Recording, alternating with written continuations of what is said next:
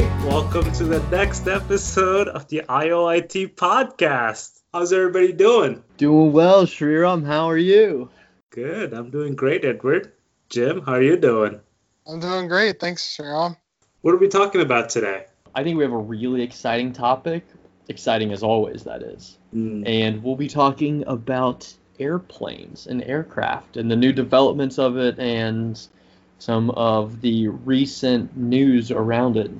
The Boeing planes. Interesting. Yeah, so today I think we're going to mostly concentrate on the new developments in the commercial space as opposed to any of the military aircraft. So we're basically just talking about Boeing, Airbus, Embraer. Yeah, the new guys that are, because the Paris Air Show is going on currently, and so that's kind of what we want to talk about. Well, why don't we start there? So the Paris Air Show is going on, as you guys talked about, and Boeing and British Airways just had a big announcement. It was like kind of a shocker. British Airways basically said they're going to be buying, what is it, like $20 million or $20 billion? Yeah, they'll be buying 200 planes, where it's going to cost about $24 billion. It's a letter of intent from the firm. Yeah, and they're buying, the important thing is they're buying the 737 MAX planes from Boeing that's been in the news. So that came out of nowhere, and the whole industry was taken aback because Boeing's been taking a hit for the past, year now? And this might potentially save them and definitely save the program, if not save the company.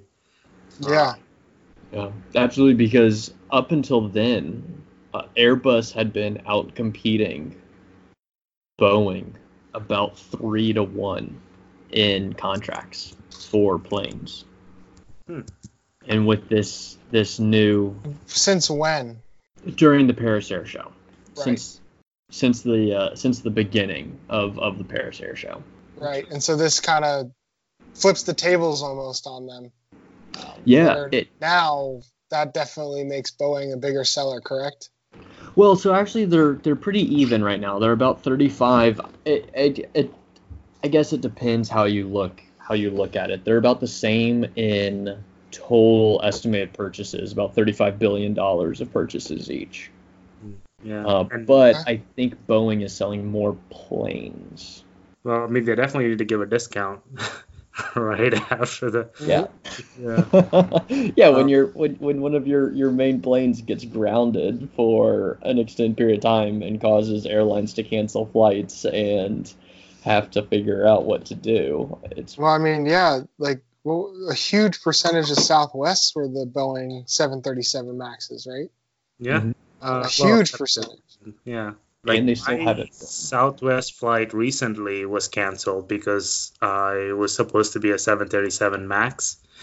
So yeah, that was a big problem. And if you guys recall, it was actually, purely a software issue. That was causing the planes to fall out of the sky, essentially. Yeah,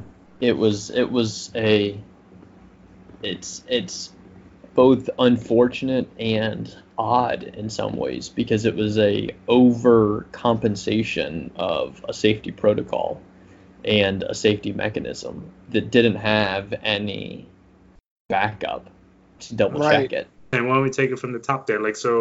What happened? So, from my understanding, when a plane takes off, you look for a critical attack angle, which is the right angle coming off the ground so that you can be able to maximize you going up versus you going down. Mm-hmm. And the problem is that if you get too vertical in a takeoff, your force making you go up no longer is greater than you going down. Mm-hmm. And you can actually push a plane to full throttle, burning it as fast and as hard as you can, and you'll be falling out of the sky and you'll be drifting downwards because you don't have enough lift to pull you up. It's essentially what a stall occurs. Exactly. Where you can be full throttle, but if you're going straight up, there's no air molecules to be pushing you up at all because that's just not how it works. So that angle of attack was measured. It's supposed to be measured by several different sensors along the aircraft, so that you have backups and so that you don't just check one sensor. You check multiples to see if one sensor is bad or not. And what the Boeing Maxes were doing was only checking one sensor. And And that was a design decision too. that was what? That was a design decision on their part. Yeah, Yeah, simplify it, but unfortunately, bring the cost simplifying it too much. up. Yeah, Right, because it negates inside of engineering, you have what's called a factor of safety, where you're supposed to be able to go outside of your ideal parameters or what you're expecting and still be okay. Mm-hmm. And there was no way to double check it, no factor of safety, just to make sure that everything was going to be okay. So what happened with the 737s, again, with my basic understanding, it is that the sensor was faulty, and so it was telling the computer system, the stall prevention mechanism, that the plane is too vertical, even though it wasn't, and the computer was forcing the nose down. And the pilots would try to jerk it back up, and then the computer would force the nose down again. And Yeah. in the case of the Indonesian flight that went down, the Lion Air flight, it happened 6 or 7 times where the pilots would try to recover for a few seconds, and then the nose would go down again. Try to recover, go down again. Apparently, it had been, I believe in the U.S., multiple pilots had already sent in complaints to the FAA that they had that the system wasn't working right, but nothing had been done to look into it yet. Yeah. And the other crazy thing I read about was most of the time the pilots didn't even know what was happening, what system was forcing the nose down. Apparently there is a light indicator that can come on and say that stall indicator, be like you're stalling. But that light indicator was an optional feature and wasn't installed on every 737 Maxes. So the pilots had no idea that it was the stall system that had kicked on. That's unfortunate. I did not know about that. Yeah. Yeah. One of the quick fixes that Boeing is doing is making those stall indicators standard on every plane, 737 Maxes. But it's a huge hit. You know, Edward, like you were saying, you have multiple systems in place so that when something fails, you can verify that against something else to see, is it an actual event or is it a fault? Yeah. yeah, Right. It's the same idea of if you're drawing a line, right? If you have one point, your line can go anywhere. Yeah. You have to have another one to know where you're going. Yeah. yeah.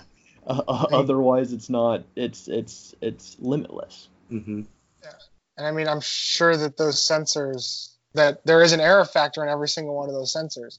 And I mean, if you think about it, even if planes taking off and landing are not, 99.999% of the time, they're doing just fine, no problem. That still means, I think like 100 planes would fall out of the sky every year. I read that recently, that they have to be even more accurate than that, because that's just they have to be perfect. There is no room for error. So the fact that you only have one is just a little scary. I mean, I know they're well tested and they have to be tested before used, but still, after a certain period of time, you have to expect some to fail. And I mean, it does come into a question of the balance between experience and technology and what you want technology to do, and to be able to make a decision before, a person, because you can look at it and you can say, what is reasonable, right? Because there's a lot of automated systems inside of planes now. I'm going to say, experience versus technology. Years back, probably 15, 20 years now, in Alaska, there was a plane that just mysteriously vanished. And what they think has happened, they've done a lot of digging, and it over the Northern Sea, it's gone, and they have no idea what happened. But what would happen is the rudder on the plane would ice up, so you can't turn left and right at all, or very, very, very difficult. So older pilots would know what you do is you very violently move the rudder all the way to the left or right very quickly and back.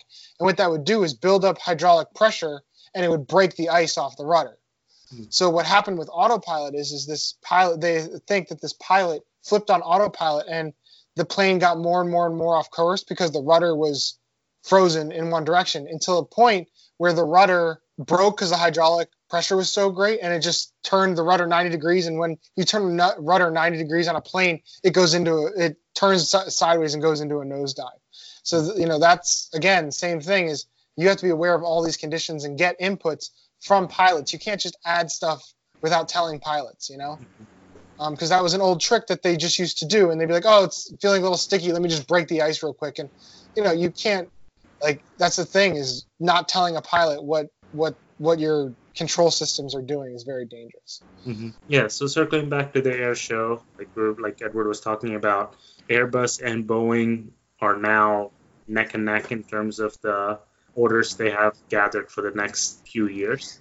But there are some very other interesting players in the space with new technology, specifically a fully electric airplane that has reportedly, I believe at the Paris Air Show, they booked a purchase for double-digit planes, so it didn't specify how many. They just said double-digit, $4 million plane. So, probably anywhere from $40 to $80 million. But it's a 9-passenger all-electric plane, which is interesting, right? Because you can get into the questions, I would say, surrounding the current aviation industry with the use of fossil fuels, and can you become more efficient with this all-electric vehicle? So that all-electric one you're talking about is really just a private jet. It's not like a big commercial jet. And I believe the one you're referring to, it can hold up to 9 passengers. Yes. And it's completely electric, and what it does is it can actually, on a single charge, go 650 miles. So that's, quite a distance for just electric, vehicle, really, which is incredible. And so they're planning on getting, they're starting manufacturing later this year in actually the United States, which is awesome. Yeah. I think another big, not big, but another announcement is there's lots of companies right now that are trying to do hybrid aircrafts. You have hybrid cars now, and they'd like to do hybrid aircrafts where you have electric and gas-powered propulsion systems on these jets in order to save fuel. So everybody's trying to be more green nowadays, including the aircraft companies. Yeah, and if you think about it, it makes sense in a lot of facets, I would say, especially from a business standpoint, that as you have right now, oil prices are really pretty great in relationship to what they've been in the past. So as those go up, then you have to start thinking that airline prices will go up because they do use a very refined version of gasoline. So if you can be able to make it all electric and you can make that sustainable, then you can start cutting down your costs, as long as the batteries and the replacement and all the maintenance doesn't take it over time. I think the other cool thing to come out of I don't know if this was part of the Paris Air Show or they were just showing it off at the same time, was that Lockheed Martin showed off designs for their ultra-quiet supersonic commercial aircraft. Because one of the problems with the old Concorde was that it was banned to fly supersonic over the continental United States. It was so loud. Was it just the continental United States? I thought it was basically over any land whatsoever. Oh, yeah, could have been, yeah. I think most countries were like, yeah, don't do that. Lockheed Martin showed off the pictures of this slick jet, and do we know when that's scheduled to actually do it, or is it still in complete prototyping or model phases? I think they said that they're still testing the systems. They're calling it X-59, and some of the cool things they're talking about is to make it fuel efficient and all this other stuff. They are getting rid of windows People aren't going to have windows. They're going to have basically high definition 4K screens that simulate outside. Wow. So like it's gonna have screens instead of windows where the windows would be, so that you can still look out the window, but Exactly. you're looking at a screen. Yeah. Interesting stuff going on in the world of aviation. Well, and we'll see. Maybe next week we'll talk about another interesting show. We definitely will. That's why this is the Internet of Interesting Things. For OIT, I'm Sriraam. I'm Jim. And I'm Edward. Thanks. See you guys next week. See ya.